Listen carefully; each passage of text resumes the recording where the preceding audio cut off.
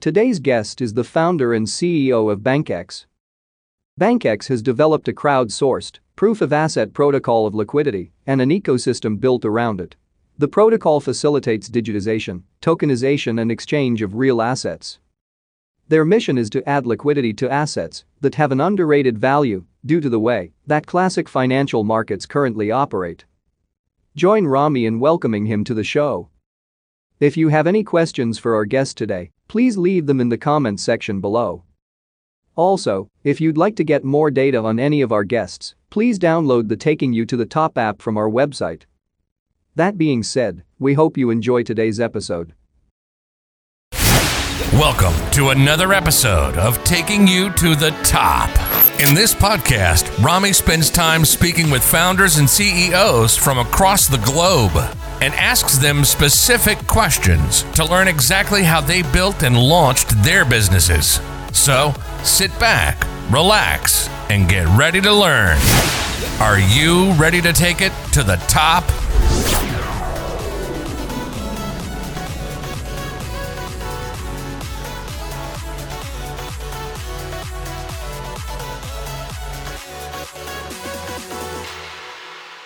Okay, Igor, welcome to episode number 25 of Taking You to the Top. Thanks for joining me today. Thank you, Rami. Thank you for inviting. My pleasure. So if you wouldn't mind, to get us started, if you could introduce yourself and maybe take us back from the beginning. Tell us where you're from, where your journey started, and how that led you to founding BankX. Yeah, sure. So I came I'm Ukrainian. I was born in the small city in Ukraine, 30,000 people. And then I studied, I was very good at mathematics and physics. I studied first in Kyiv, in the capital of Ukraine, I won Ukrainian computer science Olympiad. Okay. So National Olympiad. And then I moved to Moscow, to Moscow Institute of Physics and Technology. So basically, I'm kind of unique that I have in total four high degree. So I have four master degrees. Oh wow! Bachelor, masters. Yeah. So my first was Moscow Institute of Physics and Technology. Then I also studied, which is the best in terms of. It's like MIT here, Okay. So then I also studied in a new economics school for economics. I saw, by the way, on the graduation ceremony, a few years later, 2009. Yeah. I saw both Gorbachev and Obama. Oh wow! So Obama visited our university and presented diploma. Okay. He was invited speaker. Sometimes politicians, they are visiting as a country and using some graduation commencement ceremony as a kind of place to have a speech. Sure. So This was exactly it's those second university is one of the graduations. Very nice. Yeah. So there were more journalists than graduates. 80 people graduates and a couple hundred journalists. Yeah. So I also have got degree to develop soft skills in journalism. So I have a Moscow State University journalism night classes. I took this in parallel, and I made a career. I started career basically in parallel back in Moscow. I did Deloitte Corporate Finance. I did McKinsey, and after McKinsey, 2 years in McKinsey, I basically applied and got to Stanford Business School. So this is my fourth degree. Okay. So this is how I came to United States and with the idea to do finance entrepreneurship, and. I did internship after my first year of MBA in Citadel Hedge Fund in Chicago. Yep. Oil and gas trading, which was very interesting, highly competitive. Which was a bad year when they fired half of their team, but after that they recovered.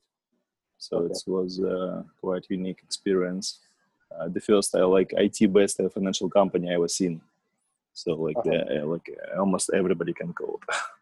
So yeah, and then I did a couple consulting for Bay Area for BBVA Innovations. I did a couple startups, not very successfully. So in some moment, like in 1 year, when I decided to leave, and I was fascinated by the idea to launch innovation lab for a bank. So I decided to go back to Russia, and I pitched there five bank owners or CEOs with the idea to launch Capital One, like similar to Capital One Innovation Lab. So it's like in the bank, it was very popular there. So it was beginning of 2013, and I got a deal from the biggest bank. I met CEO. So, and for 3 years I was running innovation lab, acquired company, sold the company. The big data was mostly about big data. Right. So, and after the contract was over, so I left and started bank as a service platform. So I saw a lot of problem that banks cannot really directly. It's very difficult for them to integrate with fintechs. And they don't have ecosystem. They're kind of very close perimeter, and they don't have API. So I was thinking about to build them, like help them to unlock, to build, connect with others. So if the bank more than like 10, 15 years old, they usually outdated in terms of technology. Sure. And it takes because they already have many clients and many regulations, it take like an enormous amount of money to change something. So and probably it's time easy. As well, right? And time as well. And I was in the bank. There was like project with us for I think like $500 million, like to build another bank backend system. And while I was there, this project continued. I don't think it's even ended now. So this is this kind of the projects where they burn money like every year. And they're good that they have this money, because this is one of the top 10 profitable banks in the world. They generate like $10 billion in profits like every year, like even more. So that's why they have this money. But many banks don't have this money. So it's So with this idea, I started like a bank as a service platform. First, it was like a QYC. So now your customer distance QYC. Those company was just was only for the Russian market. It became recently like the leading company in Russia for credit card delivery. It's recorded to do in person. So, and by the way, we took this model from Turkey. This my partner there. He's studied in Istanbul University. So basically, we took this model and built the market leader in Russia. If somebody is so is this now what you're discussing is BankX, or this was how BankX started? Yeah, so it was like slightly. It was of 2016. It was kind of first bank as a service platform. I wanted to build more. I co-founded. I was never like manager in the company. I was just basically like strategy guy and co-founder. And then in 2017, I basically started BankX because I saw that the blockchain could become the big universal API for the banks. So we decided to start BankX kind of as a banking platform on blockchain to integrate with banks some cool products. We concentrated on the tokenization, so it's issuing asset-backed securities and improving how the assets of banks used, how customer assets used. So this is we did started in 2017, and we did initial coin offering in 2017. How much did you raise on that?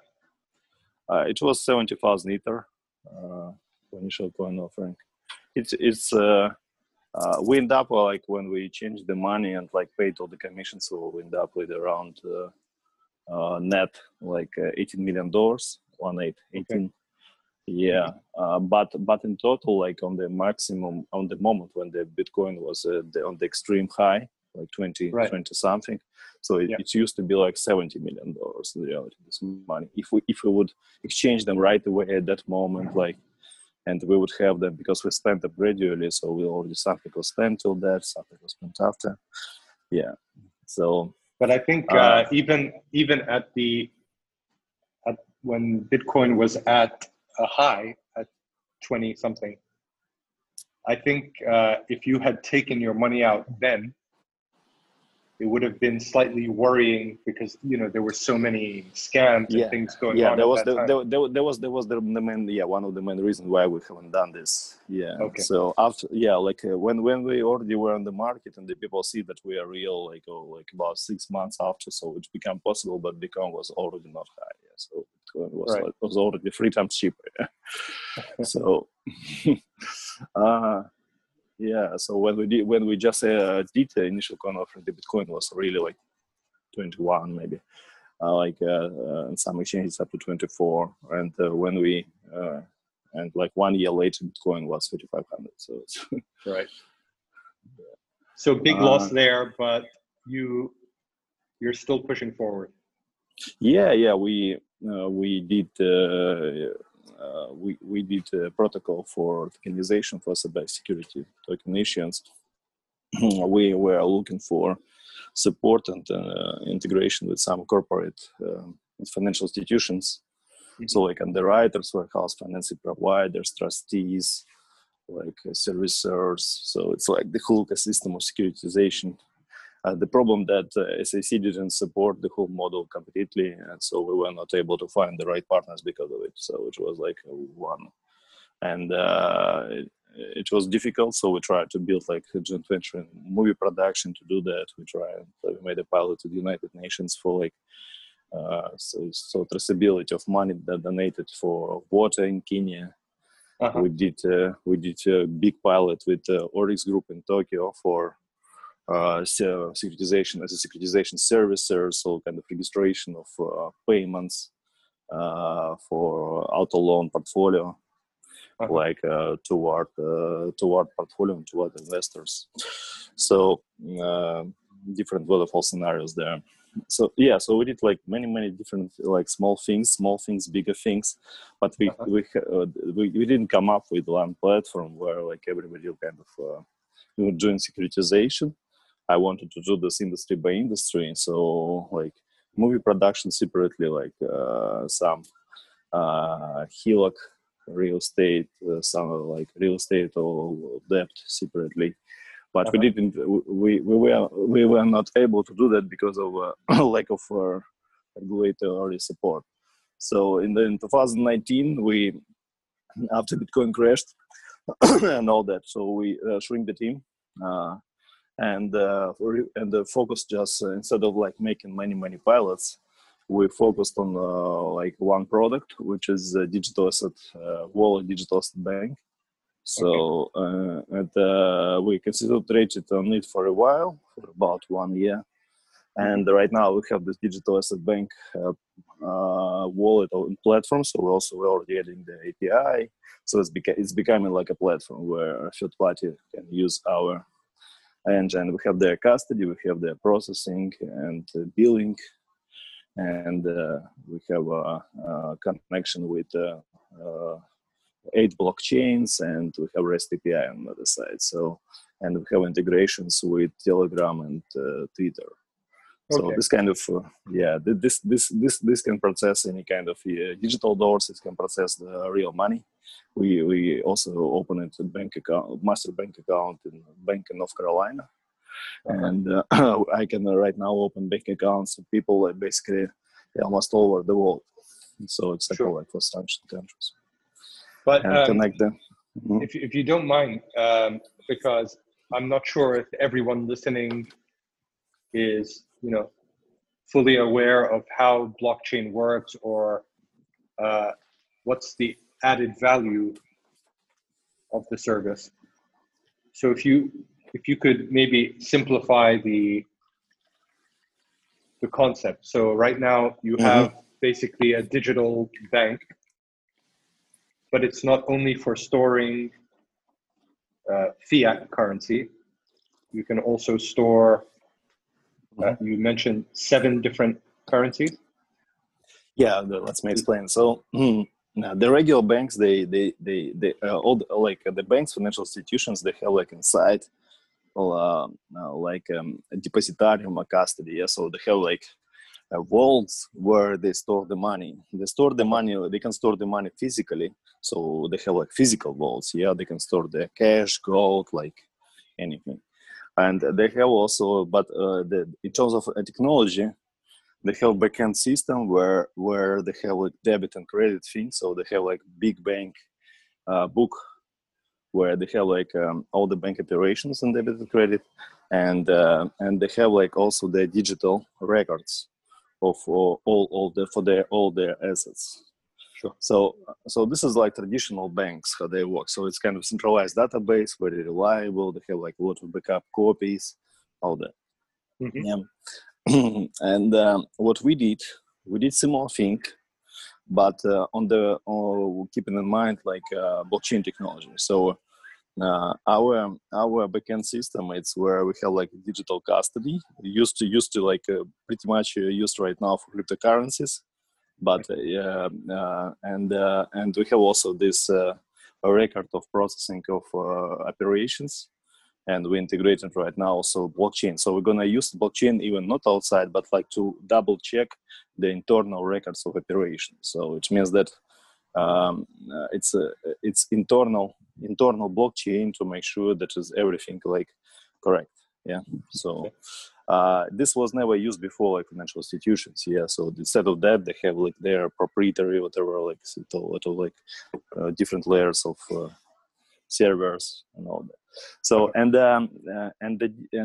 so what's happening when we work with real money with the same assets that financial institutions have, we have the process where we basically keep them with a partner bank let's call it omnibus bank. Yeah, so the bank that is keeping our clients' assets, like in the financial institution, and then we represent them in our system as a token, as a digital representation. Right. So, and then when somebody needs to spend this token within our ecosystem, they don't need to move real money. Yeah, so they just pay by token and get like another token. So everything tokenized, everything, whatever is this, like if it's real money, if it's like cryptocurrency, if it's like commodity, or if it's just pieces of real estate, doesn't matter. Right. Because you store that asset on your token. It's basically everything tokenized. That's why we have like connected different vaults, different kind of depositariums. So for the fiat money, we need a real bank to be connected. We connected this bank in North Carolina. Yeah. For instance, for the real assets, we need trust. So I'm right now in negotiation with couples to structure. We're also applying for our own license for trust. Like it's usually the trust done in South Dakota. But we also kind of have a relationship with the companies that provide this as a service, such as like Prime Trust, for instance, or others. So those guys, they're very good to keep like any real estate or any real assets that can be then tokenized again to the token. So our goal is to get inside of our central machine, like the core, everything in token form. So the cryptocurrency, they can go directly in token form. So they go to that as a token, so it's easier with them. And we issue like token is on the financial world. It's the same as it's like digital depository receipt. So we're keeping this like asset, and then we issue like digital depository receipts for our customers. Sure. Yeah, and as soon as it's received, they can do like many things that is possible. So basically, they can do many things that is we automate a lot of like regulatory requirements. So they can do things simpler because everything automated, like in terms of KYC, mail check, like investor passport client, like verifications, a wide list of people who can do like operations with these assets. So all these things get automated, and they can do it. That's why things quicker. They can like buy, sell, split, exchange, they can do this quicker, they can do this remotely, they can do this cheaper, and what's important, because everything become like more efficient, the new markets appear. So like when, like in the past, if you rented a car, you needed like to do like a lot of paperwork, yeah. Sure. So like it was much easier. Now you can do just one click and car sharing. Yeah, you just can in some cities pick up the car like in the city, in the street that you never met anybody and you never seen this car before, and you just go. So like or the same like this electric scooters like rent, yeah, like the company which is popular right now. Yeah, the same thing. So so basically, because of the efficiencies of the processes onboarding and making the contracts, the new market basically appeared, emerged. So this is fascinating. So it makes basically this makes lives of regular people much better, because they get access to some new markets, capital market that never been before. I mean, I completely agree that it's more efficient, but at the same time, how far can you reach at the moment? I mean, is your company only working in the US? I mean, the functionality side of it.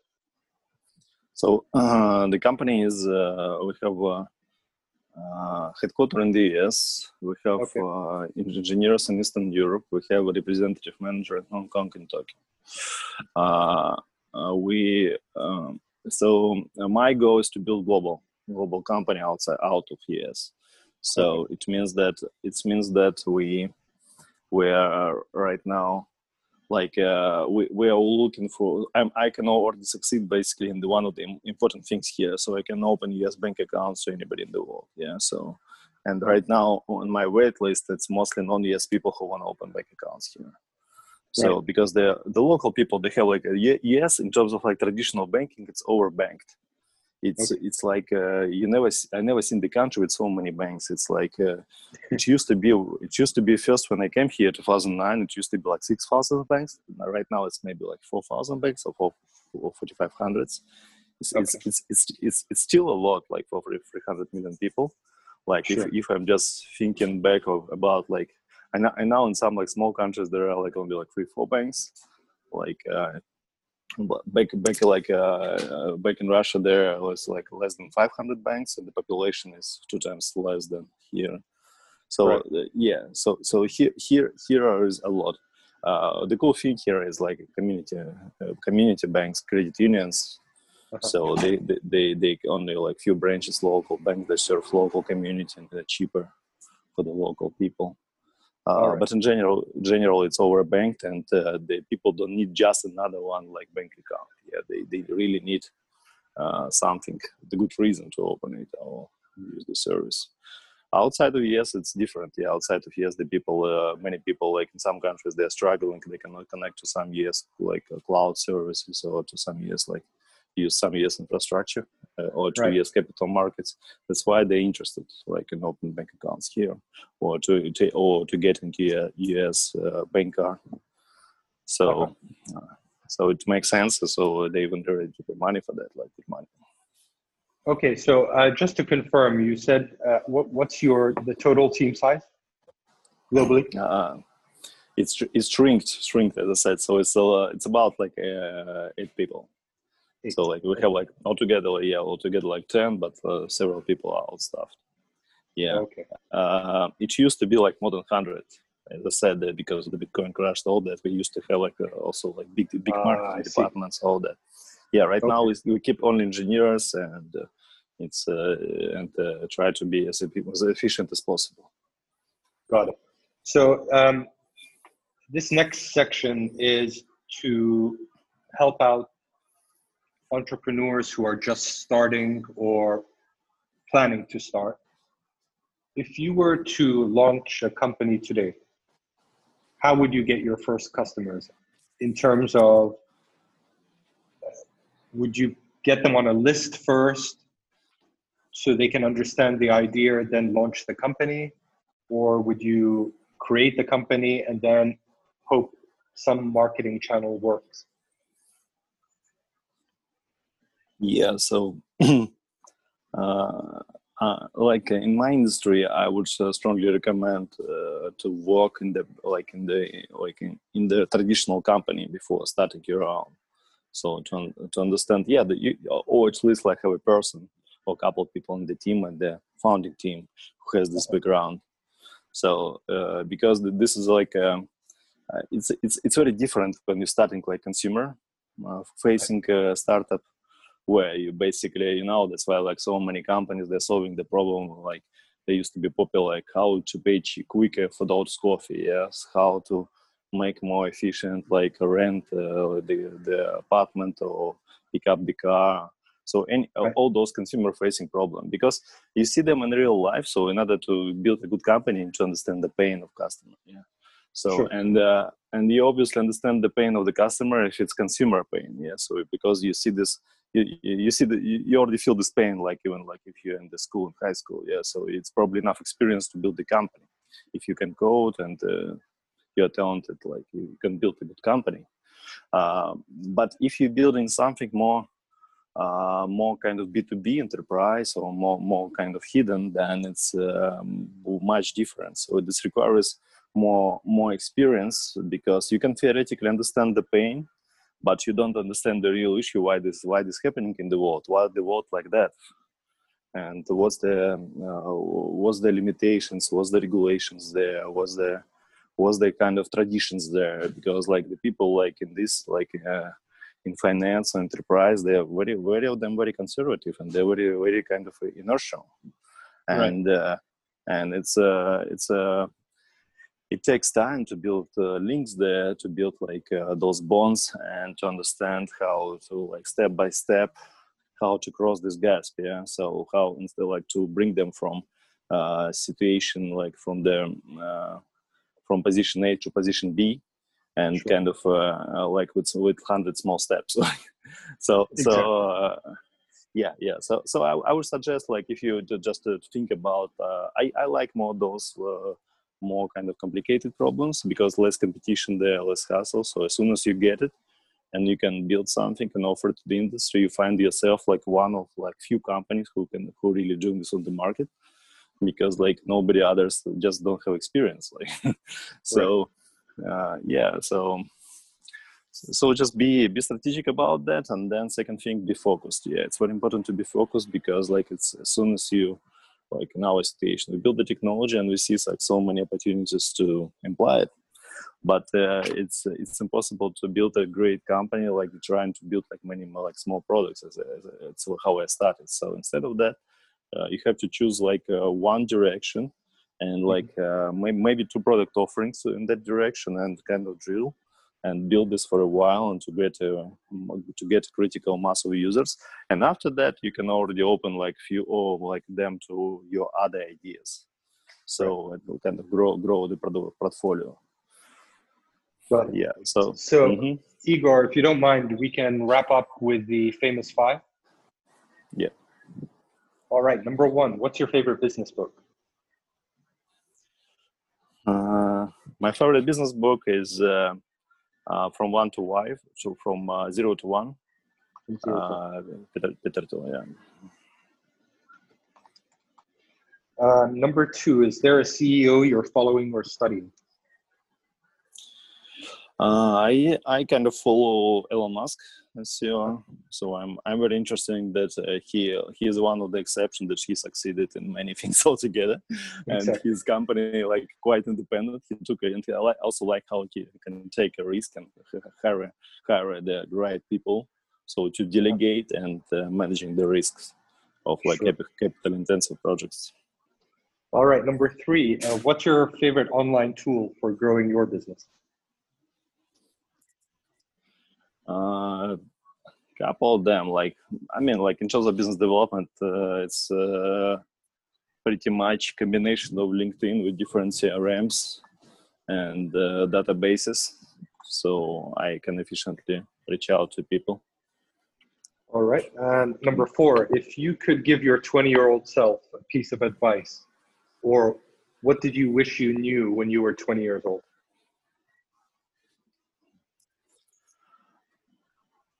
I would I would give advice like how to save time, like that to do basically. I would advise do what you do, but you probably don't need like this master's degree. Bachelor is enough, or you need this experience for the future. You're engaged for the future entrepreneurship, for the future company that you want to build. I'm still missing like a hard, intense investment banking experience. So I would get it like in some moment. Yeah. So but in general, I'm said, yeah, dude, yeah, let's go do what we do. And the final question: how many hours of sleep do you get every night? I'm trying to get like 7, like sometimes 6:30 or 5. But if it's like 5-6:30, so in average by the end of the week is supposed to be still 7. So it means that on weekends I have like a long sleep. All right. Well, Igor, thank you so much for joining me today, giving us some of your time. I hope that in a year's time, maybe we can have a follow-up call to see where BankX has grown. Mm-hmm. Thank you, Rami. Yeah, Rami, and I wanted to use this opportunity. So I don't know exactly who is the audience, but I assume like international. Yes. International people. So like if you ask me about Turkey, we have like this company that is a market leader right now in Russia for credit card deliveries. With what we copy from Turkish model, so it's profitable, like it has a good revenue.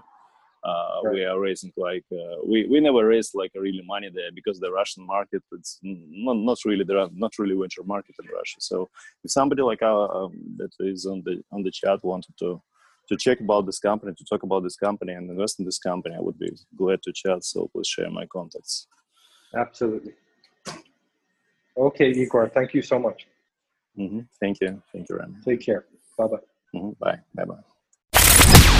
Thanks for watching today's episode. Be sure to subscribe to our podcast on any of the available podcast platforms so you don't miss any upcoming episodes. If you have an extra minute, leaving a review would help us grow.